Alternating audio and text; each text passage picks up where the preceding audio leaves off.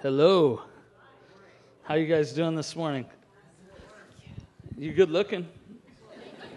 That's for sure. I'm telling you, I've been to some congregations. I was like, woo, we need to pray. No. No, my name's Jeremy Nelson. This is Miranda. I don't know, you want to say something? Yeah, it's good to be here with you guys. And that worship was wonderful. It was really good. It was definitely a sweet presence in the room. And the Lord was opening my eyes to all sorts of stuff. So that's pretty cool. That means that you guys have cultivated a great atmosphere in here. So we're very happy to be here. Yeah, and I learned a new word today. It was hallelujah. I don't think I've ever heard that one. Hallelujah, ha.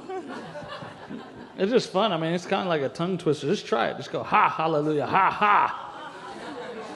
You know, one of the things we got to understand about joy is its childlikeness. You know, that's how you receive. I mean, I'm telling you, I've played so many games with little kids. I mean, I stayed in host homes sometimes. I remember one of the last host homes I stayed in, this little boy, he had Play-Doh, and he made all these little hamburgers. And he said, I'm a chef. And I said, oh, yeah, you are, huh? And he said, come here, eat with me. He said, I'm eating with the Prince of England right now. And I thought, well, I better sit down with the prince, you know.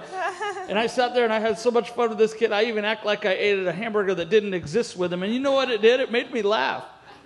And you know what? Sometimes that's how the things of God are. You know, it's like you got to do it by faith. And, you know, or it's like a little girl that has a tea party. You know, she'll sit there and she'll drink tea with all her friends that aren't even there. And there's not even food on the table, but there's you know, an imaginary cake. And then there's, you know, they'll sip back the tea and be like, ooh, that was good. Did you like that? And you can either be staunch and be, nah, there's no food there or none of that. Or you can just go, yeah, come on, let's drink it. You know, how many know it's like that with God, right?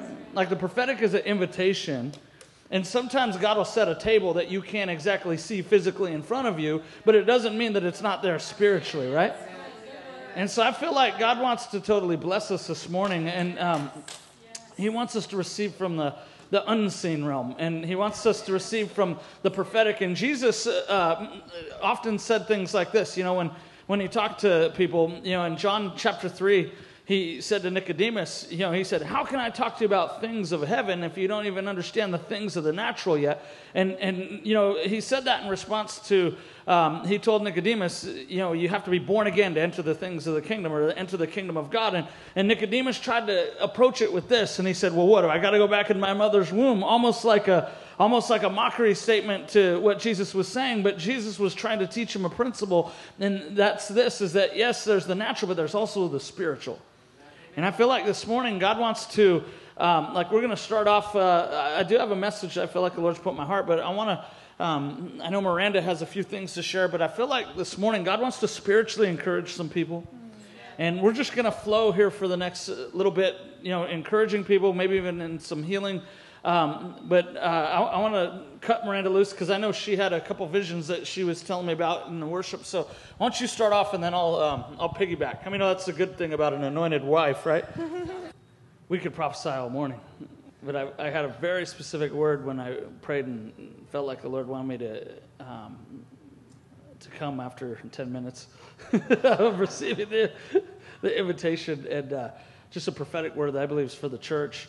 And you know, I'll just real quickly give one more, but Nelson, I really felt like the Lord told me in worship today, when he was joking around, said that you say, oh, that guy's got a long name, they should change it to Nelson. Well, Nelson means son of the champion. And I felt that the Lord was saying to you that you're going to bring many sons into a place of becoming champions, and that this is a season where you're going to travel around. You're gonna totally raise up, and you're gonna release. And I really felt like that scripture out of Jeremiah chapter 1, and it's, I believe it's 9 and 10, but it talks about how God has put His voice in your mouth, and you're gonna pull up, you're gonna pluck up, you're gonna destroy, but then you're gonna plant and you're gonna build, and you're gonna release the things that He shows you in the kingdom. And that's what I feel like you're doing right now. And the Lord is sending you out, and He's bringing you back. He's sending you out, He's bringing you back. But literally, when you go out, you pluck up, you destroy, and you plant and you build for the kingdom. But there's going to be many sons that'll come into a place of becoming champions because of the work that you're doing now. And I see it's like scattering seed all over wherever you go, and the Lord's going to cause an acceleration. It's like I saw this bag that you had on the side of your hip, and it was seed for the harvest. It was seed, but it said "Miracle Grow," and you were sowing these seeds. And they would, as soon as they go into the ground, they would sprout up. As soon as they go into the ground, they would come forth, and there would be an accelerated manifestation of harvest and fruit and things like that. And so, Lord, we just bless Pastor Nelson to take the kingdom of God to the nations, Lord. We thank you. He's got an apostolic mantle, Lord God, that even as a father and an apostle, Lord God, he's going to raise up many sons who will become champions in the faith, who will see the goodness of God and the glory of God in the land of the living. And so, Lord, we bless that now, and I thank you for the strategies, and I thank you for the blueprints, Lord God, to how to do that. And that's another part of it. I see the blueprints and the strategies coming this season where you've had the connections and you've had the relationships, but not necessarily known exactly, Lord, how do we do this? This is the season where God's going to clearly begin to give you that blueprint, and it's going to unfold in front of you, and you're going to see many sons turn to sons that are champions in the faith. And so anyway, it's interesting because you're saying, we've got to change the name to Nelson, and that's actually your calling, is to get people to become Nelson, and in a healthy way, though, So, amen.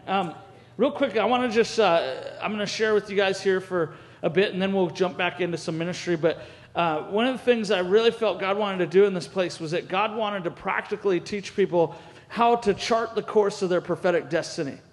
And some of you might say, what does that mean? Well, how many know that when we get a prophetic word from God, or we begin to read the Word of God, or we hear the Word of God, it's not, when we get that, how many know we play a part in it, right? And it's not always just when someone prophesies over you like Miranda just did, or I did, or when you get a word from God, maybe like when you're spending time with Him in His presence and He speaks to you about a specific thing. How many of you know that isn't necessarily absolute all the time, but it's potential? And see, God wants to teach us how to take the potential things in our lives that are from heaven and to begin to cultivate them to where they manifest on the earth. And what happens is that what is planted in our hearts from heaven begins to harvest on the earth so that it's seen around us. And when it's seen around us, how many know it changes people's lives? And it changes hearts, it changes cities, it changes nations. And God wants to begin to move in two aspects, I believe, in this next season. Recently I was praying, and as I was praying, I actually saw in a vision a map of North America. Now, when I say North America, I mean North America. So it was like Canada, United States, and Mexico. And as I was praying and as I was seeing, in this vision, this map, I saw a wave out of the ocean, like a tsunami wave, come from the west, from the Pacific, and I saw a wave come from the East Coast, which would be the Atlantic. And I saw these massive waves. Now, they were so big that they actually overtook the whole continent of North America, and they met in the middle. And when they met in the middle, it was interesting. They kissed, and there was a scripture, and it was Psalm 72:8. And I don't know if you guys know what that is, but that's actually a scripture that I know is a scripture that is very famous for Canada, and that talks about His rule and His dominion shall be from sea to shining sea. And as I saw this, when these tsunami waves kissed, there was the word awakening that came forth. And I really believe that God is about to release an awakening to North America regarding His Spirit and regarding His love. And the Lord told me this. He said the wave from the West Coast is revival, and the wave from the East Coast is reformation. And we're in a time and we're in a season we're going to see God release revival and reformation. You can't have one without the other. They both go together. And I meet people all the time that they love reformation. They'll say, oh yeah, we're going to transform cities, and they got great ideas. And maybe it's like they can go into places of great poverty, and they can plant hair salons and bring prostitutes out of a place of prostitution and teach them the way of the kingdom and get them saved and delivered. But then you get them into an entrepreneurial anointing so that they can actually survive without going back to the old thing. And then before you know it, entire communities start to be transformed, because what happens is that when one or two get value in their hearts of the kingdom, all of a sudden, it goes from there's a culture of prostitution and to all of a sudden there is no prostitution because all the prostitutes own their own businesses. They're all making money the right way, and there's a transformation of that part of that city. And what happens is that the kingdom of God starts to be established. And all of a sudden, before you know it, darkness creeps away, light starts to come. Before you know it, governments begin to take notice, laws start to change, and then all of a sudden, entire cities begin to come to the Lord. Now, why am I sharing this? Because this is what's happening in the nations right now. And this is what I call reformation. Now, in the same token, there's revival. What is revival? Revival is something that I believe it's not necessarily the transformational aspect like I'm talking about there, but it's the aspect of God touching his church. See, revival is something that is when God, how many know that if we're going to bring transformation to the world, we got to have a personal touch from God? Like what we were talking about this morning, you know, when the Spirit of God touches you and fills you back up, then you're ready to go out there and to totally bring reformation to the world. But how many know we need personal revival, right? And you know what, I want to say this, is that there's a lot of people out there that are not big fans of revival because they don't understand revival. People will say, oh, well, I don't believe in that revival stuff because I saw what happened with the last one. Well, I don't care what happened with the last one. I don't see revival as a movement or as a church. I see revival as a person. And that's the person of the Holy Spirit. That's God. You know, Acts chapter 4 says, repent so that times of refreshing can come to you from the presence of the Lord, because when refreshing comes, then what it does is it brings life. How many know that if we were in the desert, right? And you know what's amazing is I remember this was several years back, but in California where we live, you know, there was some storms that happened in some of the deserts, and there hadn't been water there for a long, long time, and there were flowers that bloomed out of the driest, most dead places that hadn't existed for the science says over 100 years. Like these, they thought they were totally gone and you know, extinct, and there were no more. But then all of a sudden it rains in the desert where they've never had rain before, and then they have a blooming of flowers that came that were over 100 years old. Nobody thought was there anymore. Well, how many know that's about what God's going to do in this nation? He's about to do that. Where people say, well, we haven't seen a move of God since the 50s and 60s, or we haven't seen a powerful wave of the Holy Ghost where it overtook cities and regions since the Welsh revival, or since Azusa Street, or since, you know, some of the outpourings that have happened in time back, you know, in history. Well, God's about to do it again, and you know what? Just because you don't see it in front of you doesn't mean it doesn't exist.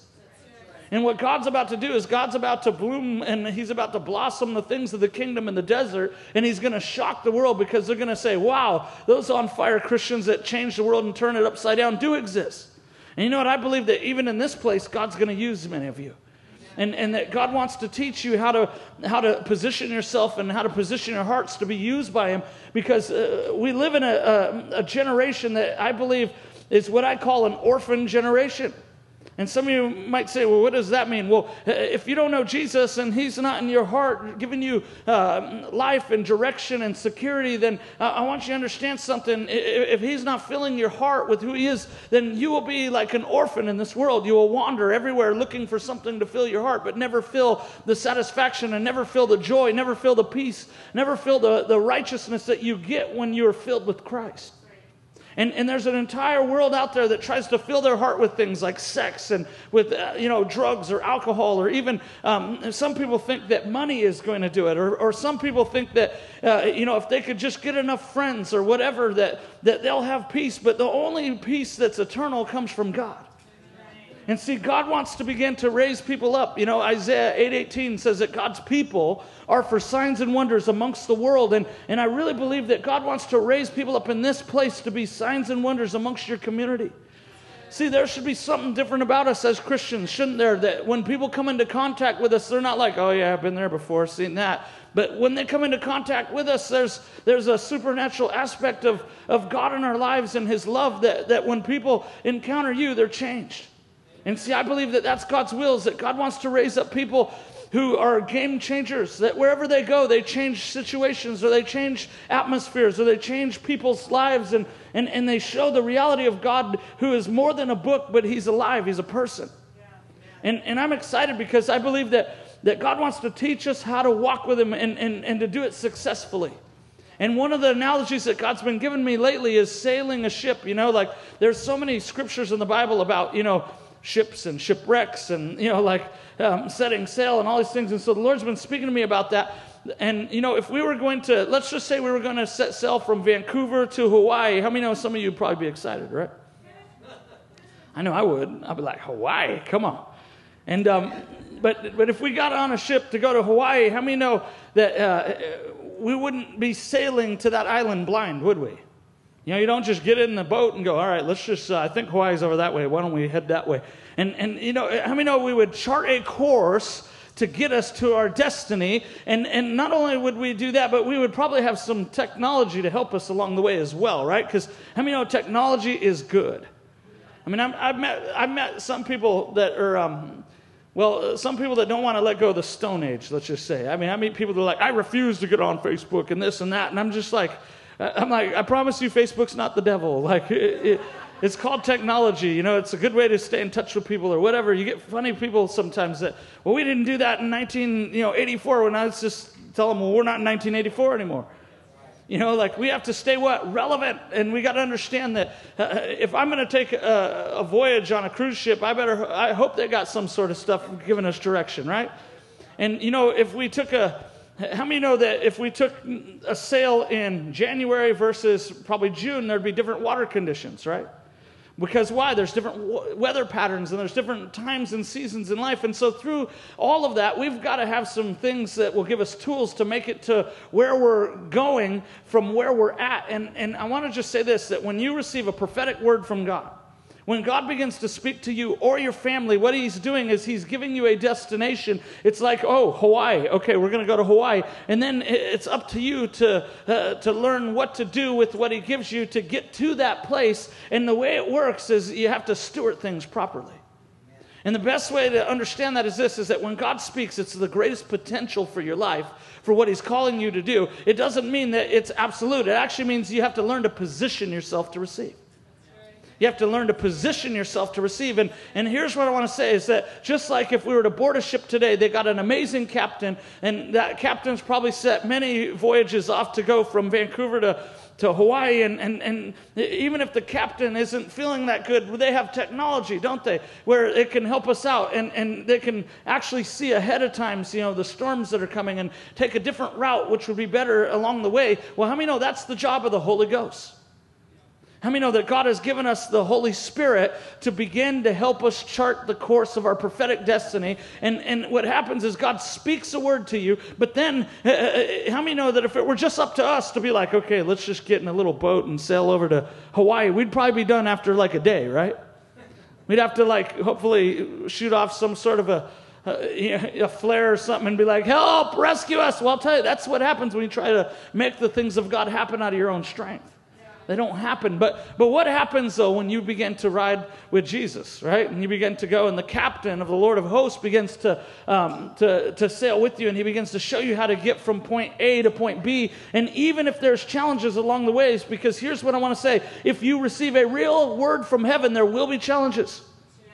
There will be challenges. I don't care who you are or what the word is or who prophesied it to you. A lot of times it's the challenge that actually refines your heart and life so that you can actually walk out the promise and not have pride or not fall short or not fall into something that would easily hurt you or others. But it's the process. How many know as Christians we like microwavable things, right? I mean, I meet people all the time. They're like, man, prophesy over me. And then they're like, oh, all hell broke loose. The opposite happened of what you said, man. What's the deal? It's like, we want it to be like, doo-doo-doo, ping, and it's like prophecy. And then now it's just there, right? And sometimes it happens like that with gifts and the anointing of God, and I've received impartations where people have prayed for me to have visions, and then before I knew it, I started having more visions. And I'm not talking about that. I'm talking about life words, and when heaven starts to speak, how do we cultivate that to see a harvest? And in my own life, I can tell you, I've had to learn how to walk this out, because the more that you're called by God, or the more that you're chosen, the more that you begin to walk after him, you actually start to learn you got to steward things. And if God calls you out and gives you a word that you're called to be a multi-million-dollar businessman or woman, and you're called to do something, in the realm of finances to affect the kingdom of God, then you might want to go get an education. Some people are like, what do you mean? I'm not going to college. Do you know what they teach? It's humanism. And I think to myself, well, I'm pretty sure Daniel did not like learning the language of the Chaldeans. But you know what? He did it anyway, and he was faithful. Why? Because I believe that this is what I want to say to some of you. The kingdom of God inside of us is greater than the kingdoms outside of us. And we can't live by fear to where we think that if we go into the world, they're going to affect us. We should be the ones affecting them.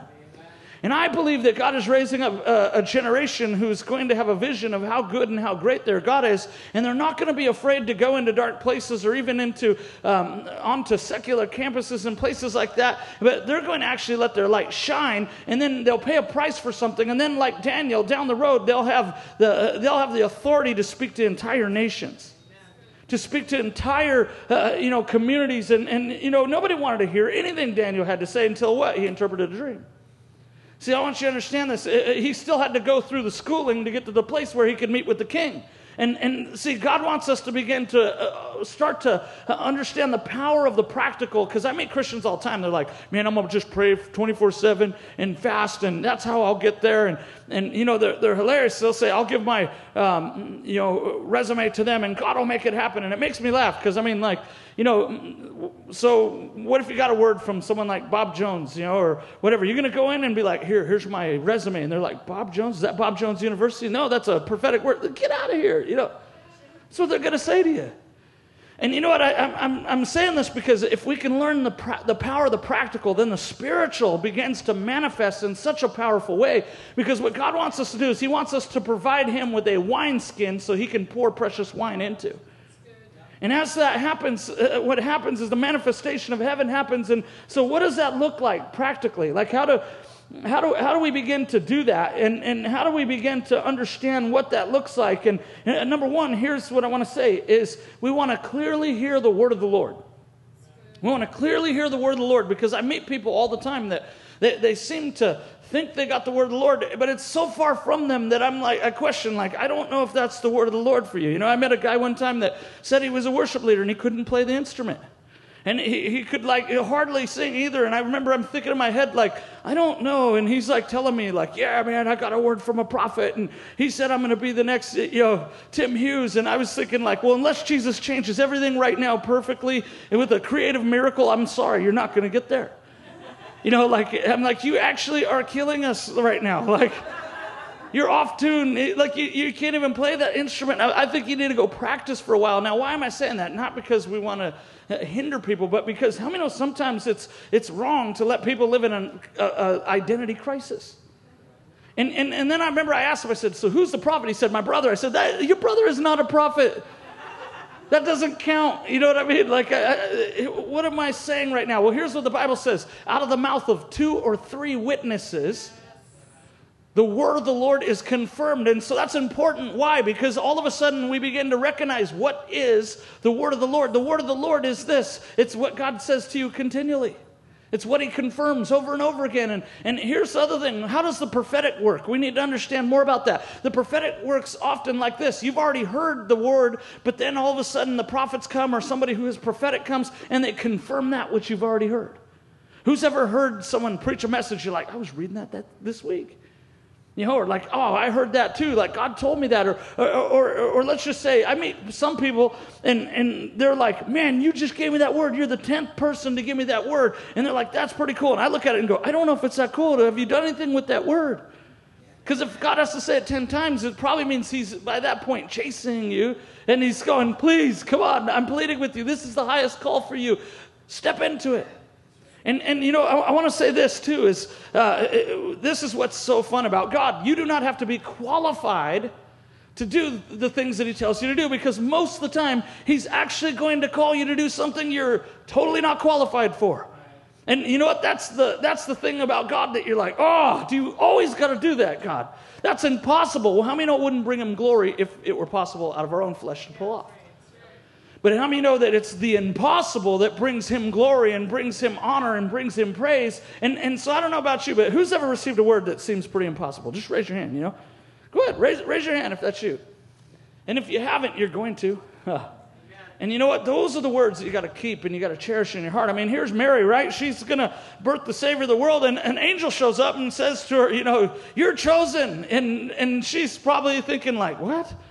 What do you mean I'm going to have a child? I'm a virgin. And you know what was crazy is she says, how's that going to happen? And the angel says, the power of the Most High is going to overshadow you, and it's going to happen. And you know what she said? She said, okay, fine. Let it be unto me according to your word, Lord. And you know what happened? It happened. And see, some of us, when we get an impossible word, instead of saying, okay, Lord, let it be unto me according to your word, we go, I don't know how that's going to happen, right? We go, well, A plus B doesn't equal that. I want you to understand something. God will mess you up if you start trying to think with this. Now, I want you to understand this. He wants to get us out of this and into this. I mean, you want to see what I'm talking about? Just look at God's math. God's math will mess you up. I mean, come on. How many know 1 + 1 = 2, right? And how many know 1 + 1, plus a couple fish, it doesn't equal much. But in God's economy, it fed 5,000 people. And that'll mess you up right there. You're like, whoa, I never thought about that. I'm like, God, we're talking about the math of God. It's way bigger than the math of man, right? And you could sit there all day and figure out, well, how did they get that out of that? It's a miracle. Amen. And what God's looking for is people that agree with him and they say yes to what he wants to do and how he wants to do it. And I mean, I can tell you in my own life, I've had God tell me stuff that I thought was the craziest thing. And I remember the Lord told me, he said to me, I want you to self-publish a book and don't use a big publication company. I'll get it out there better than the ones that you've done with publication. I thought, okay, yeah, that's really going to happen, But then I went, yes, Lord, it's you. I'm going to just agree with you. I said, what do I do? He said, write the book. I mean, that's not... So I wrote the book, and I remember I got it. It was Activating Your Spiritual Senses. And after I wrote the book, I got invited to go on to a TV show called It's Supernatural with Sid Roth. And I went on the show, and I did an interview on the book. And you know what happened? I sold $20,000 worth of books by going on that one TV show. And that book literally went out all over the world. And you know what the crazy part is? I would go to like places like England or the UK, and I had been there before, and the room was half empty every time I preached to these churches. Well, I went the next time, they were full, and people out in the outside trying to get in, and the pastors were going, what did you do? And I said, I was obedient to write a book. I mean, so many people, they try to make the things of God happen. I got friends that are in ministry, and that right there, they're like, man, that was an increase of influence. Give me the keys. And I go, I don't have a key for you. I had the key for me. Because God's into relationship, and you know what? He'll speak to you what he wants you to do. And if you're faithful and obedient to do it, then he'll bless you. He'll bless you. And see, God wants to teach us now, what do we do with the things that we see and hear and experience and have from God that we know are lining up, out of the mouth of 2 or 3 witnesses? Well, I'll tell you what, we got to steward them. I remember when I first got born again, I want you to know, I knew nothing about nothing. I was a college athlete playing baseball. The only thing I knew is that God was real. And the reason why I knew he was real is because when I was 13 years old, my mother got breast cancer, and she, went through chemotherapy, lost her hair. She almost passed away. And the crazy thing was some crazy Bible thumper lady gave her a Bible and said, you should try this because God is real. And she read it. And when she read it, she was like, oh, wow, God, you healed blind Bartimaeus, so if you're really real, would you heal me? And you know what happened? The hand of God in a vision touched her. She was instantly healed. That was when I was 13. So my whole life, I was never one of these guys, oh, God is in the cosmos or in the, God is in the galaxy. I mean, I was like, Jesus has really healed my mom, but I just didn't care. I didn't want to live for God. And so I remember when I was in college, and I got saved, I totally, when I got saved, I was just this wild guy. But when I got saved, I got saved.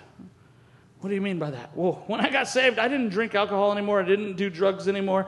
I had a radical conversion where I went from drinking 5 nights a week to like I was saved. I mean, I want you to understand something. I still haven't touched it. And it's not an issue of religion. It's an issue of honor for the king. But also, how many know you got to know your own life, right? How many know that if you ever had an issue with addictions or with drugs or even that kind of stuff, it's probably not a good idea to drink casually ever again. I mean, I think that people that have that background, just give it up totally.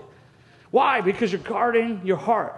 And it's not, I've had people that go, well, I can't, that's religious, man. For me, it's not religion. It's not at all. It's just my guarding of my heart, and I'm being smart, right? But I don't have a problem with someone having a beer with me. I mean, I've had guys that tell me, come on, you've been saved for 13 years. Why don't you just have one with me, man? You're religious. And I tell them, I say, no, I'm never opening the door to the devil that bound me before. But I tell them, I said, it's not an issue of freedom unless you can't have your beer without me having one. Then who needs the freedom? Right?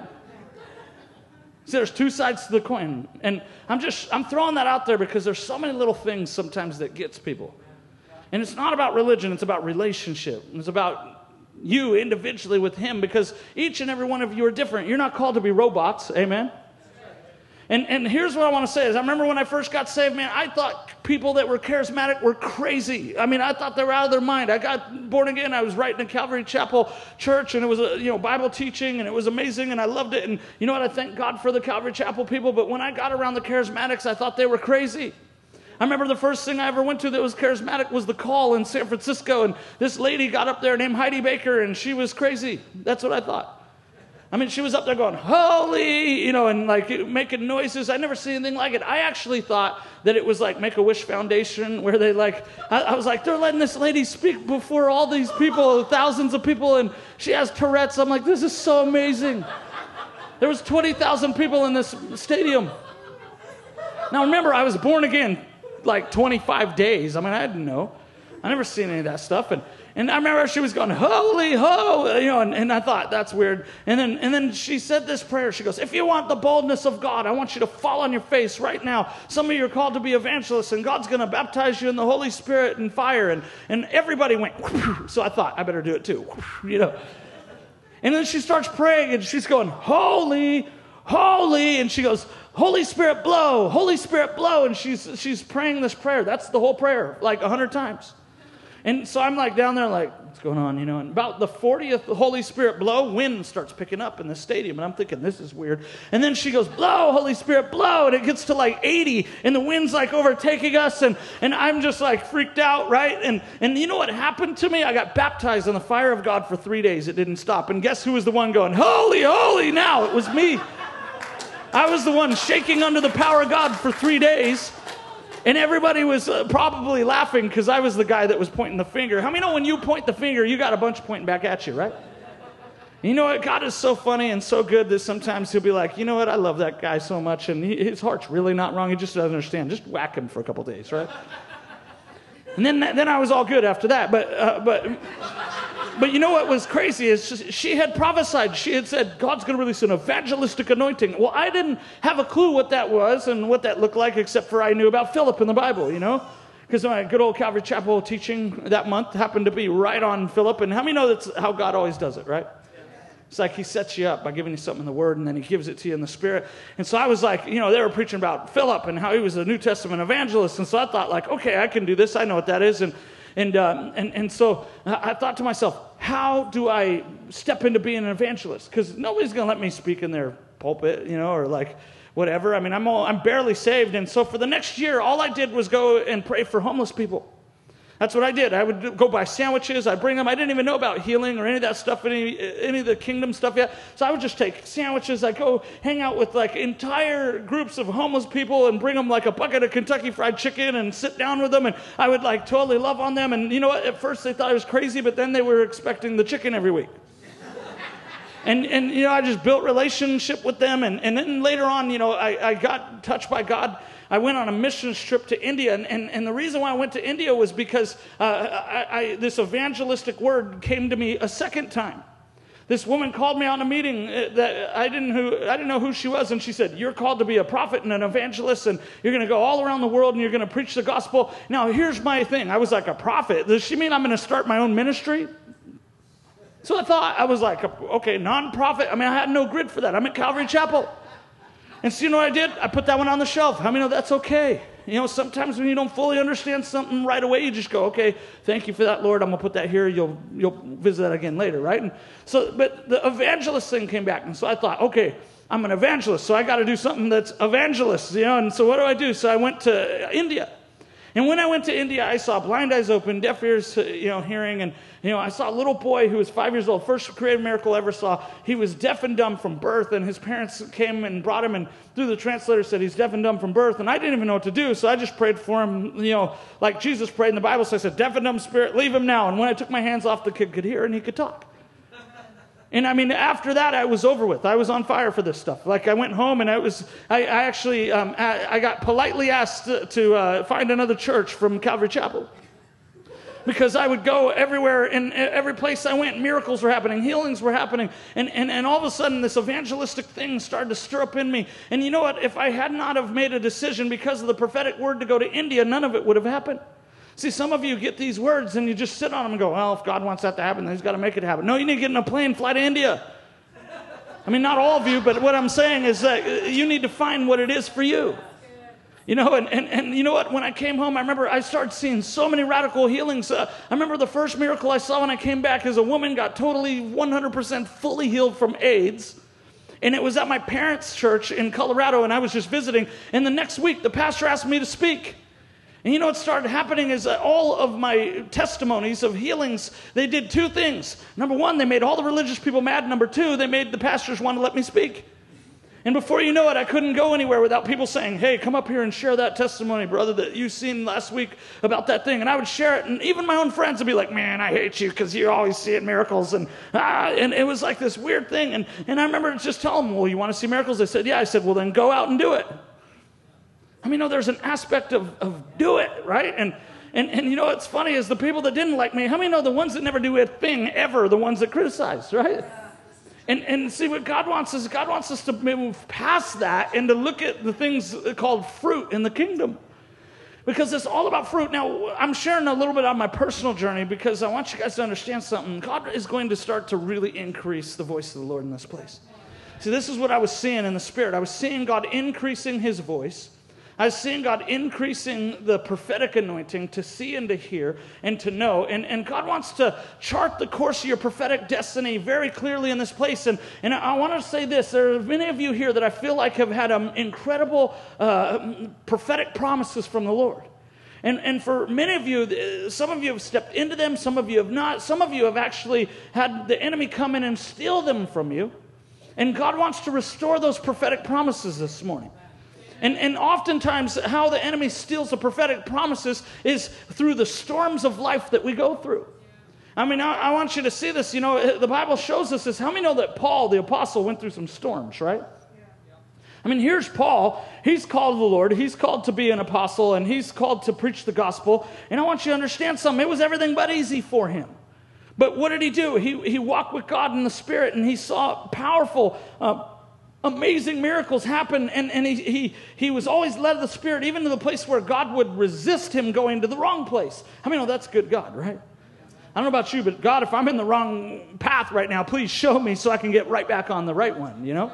See, these are the kinds of things God's about to do in this place. And so anyway, you know what's amazing, though, is in Acts chapter 27, 22 through 25, Paul sets sail on a voyage to go to Rome. And the reason why he's got to go to Rome is because God has mandated him. He's told him, I want you to give a prophetic word to Caesar.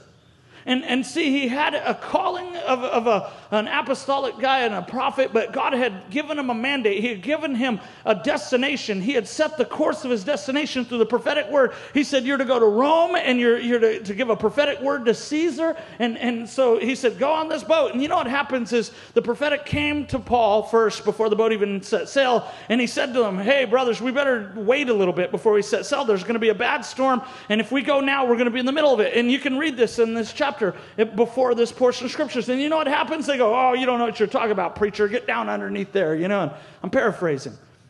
You know, how many know that's what people do a lot of times with the voice of God? The voice of God, you know what? They like the tickling, you know, and the laughing and the goosebumps. And when God's like, touching us and we're manifesting, and it's like joy, we're like, yes. But when God comes like a father and he's like, hey, you might not want to do that. Sometimes people, that ain't God. I mean, know that we got to get a balance going, right? Of goodness of God and severity of God. Why? Because in that is the fear of the Lord. And when we have the fear of the Lord, it empowers the grace of God. And you know what? There's a contention of that in the earth right now. You know, there's a lot of people that think that the fear of the Lord is I can do whatever, or I'm sorry, the grace of God is I can do whatever I want in the name of, you know, he's a good God and he'll forgive me no matter what. I want you to understand something. How many know we can't abuse the love of God, right? See, the fear of the Lord is this. The fear of the Lord is what empowers grace. Grace has nothing to do with your sin. Grace has to do with keeping you out of sin. The blood of Jesus has to do with sin. See, the blood of Jesus forgives sin. It covers sin. But the grace of God empowers you to stay out of sin. So how do we empower grace in our lives? It's through the fear of the Lord. And here's what the fear of the Lord is. I love Jesus so much, I don't want to hurt his heart by doing the things I shouldn't. See, that's what it is to walk in the fear of the Lord, is to make decisions in your life, not according to what makes you happy or pleases you, but what pleases him. And so anyway, back to this whole thing. There's, so Paul gets on the ship, and all of a sudden, everything he told them happens. They come into this nasty storm, and it seems like everybody on the entire ship is going to die. And then Paul emerges out of the bottom of the ship, who was down there probably praying. And in Acts chapter 27, 22 through 25, this is what he says. And he says, "And I now urge you to take heart, for there will be no loss of life among you, but only of the ship. For there stood by me this night an angel of God, of the one whom I serve. Do not be afraid. For I, Paul, must come before Caesar, and indeed God has granted us all that sail with us. Therefore take heart, men. I believe that God will save us." Now I want you to see this, because what do you do when things start to get hard? Because anytime God starts to speak, and anytime there's a storm that rises up, the easiest thing is to be like, forget that, I'm done with it, I'm out of here. Go to Starbucks, or Tim Hortons, or whatever. And I threw that in for you. But what I'm saying, though, is this, is how many know sometimes when the storms come, that's actually the sign that we need to stick in there, and that we need to keep having faith, and we need to keep pressing through. Now, what do you do when the storms of life start to blow you around? Everything looks opposite. I'll tell you what you do. You do what Paul did. Paul said to the guys, he said, "I take you to urge heart, because today there was an angel that stood beside me of the God whom I serve." And he said this, "I must come before Caesar." See, we got to understand, what is your Caesar?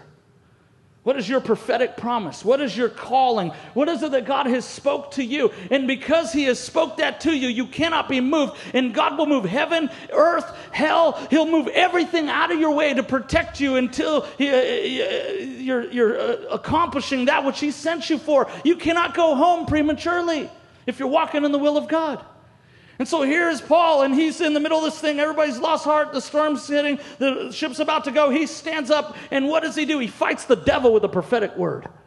How many know that Paul said to Timothy, he said, "Do not forget the laying on of hands and the prophetic utterances that were spoken over you when we commissioned you." You want to know how you war when it comes to times of warfare? With prophecy. With promises that come out of the Word of God, with promises that have been spoke over you, with things that have been told to you.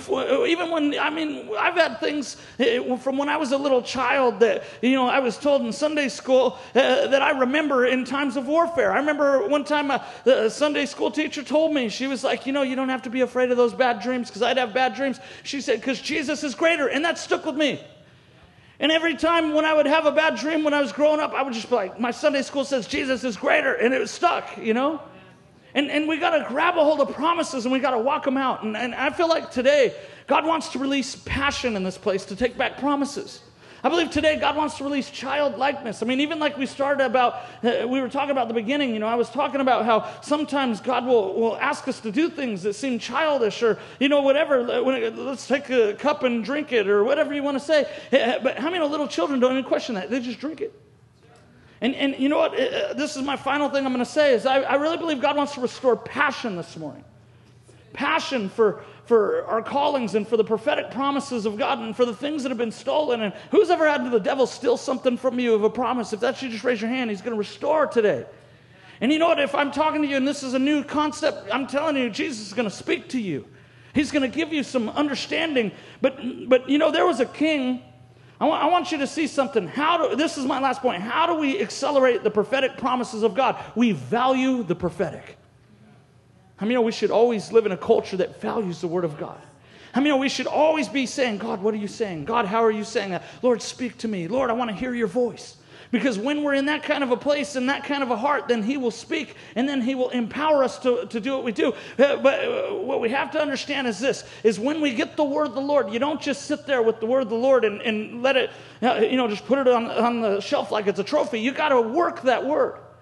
How do we do that? We pray into the word. We prophesy. When you're praying at home, you take the word before the Lord. Lord, I'm called to be an evangelist to the nations. I decree right now. And in fact, I'm going to India to show you. You know what I do now? I speak full-time all over the world. Why? Because I stewarded a word by going to the streets. And then I took it even further and went to the nations. And then after that, people just were like, come up here and speak. And after enough of those times, all of a sudden, I've got a platform. How many know it'll work in your business? It'll work in your schooling. It'll work wherever you are. And I want you to understand this. There's some people here that God wants to touch, and He wants to bring a fresh impartation to of passion and love for the prophetic. And He also wants to remove the wrong thinking, because it's mindsets that causes the kingdom of heaven to be held up. And King Joash in 2 Kings 14, 15 through 21, we see a story about a king who didn't value the prophetic, who I think he thought, the prophetic was kind of silly because he didn't want to do all the little prophetic acts that everybody does. And he didn't want, what happens is the king in Syria attacks Israel.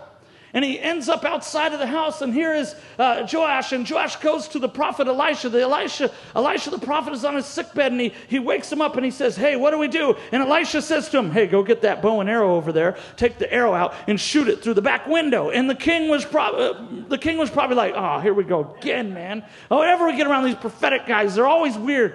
And so he goes and grabs the bow, and he's like, shoots it out the window.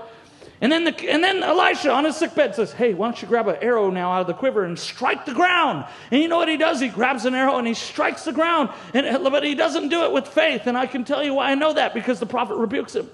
Probably he took the arrow and was like, oh, this is so stupid. Why did I even come here? Wasting my time. And we do that. Someone will get up and say, there's an imaginary river here, and we're going to take a drink from the river. This is so stupid.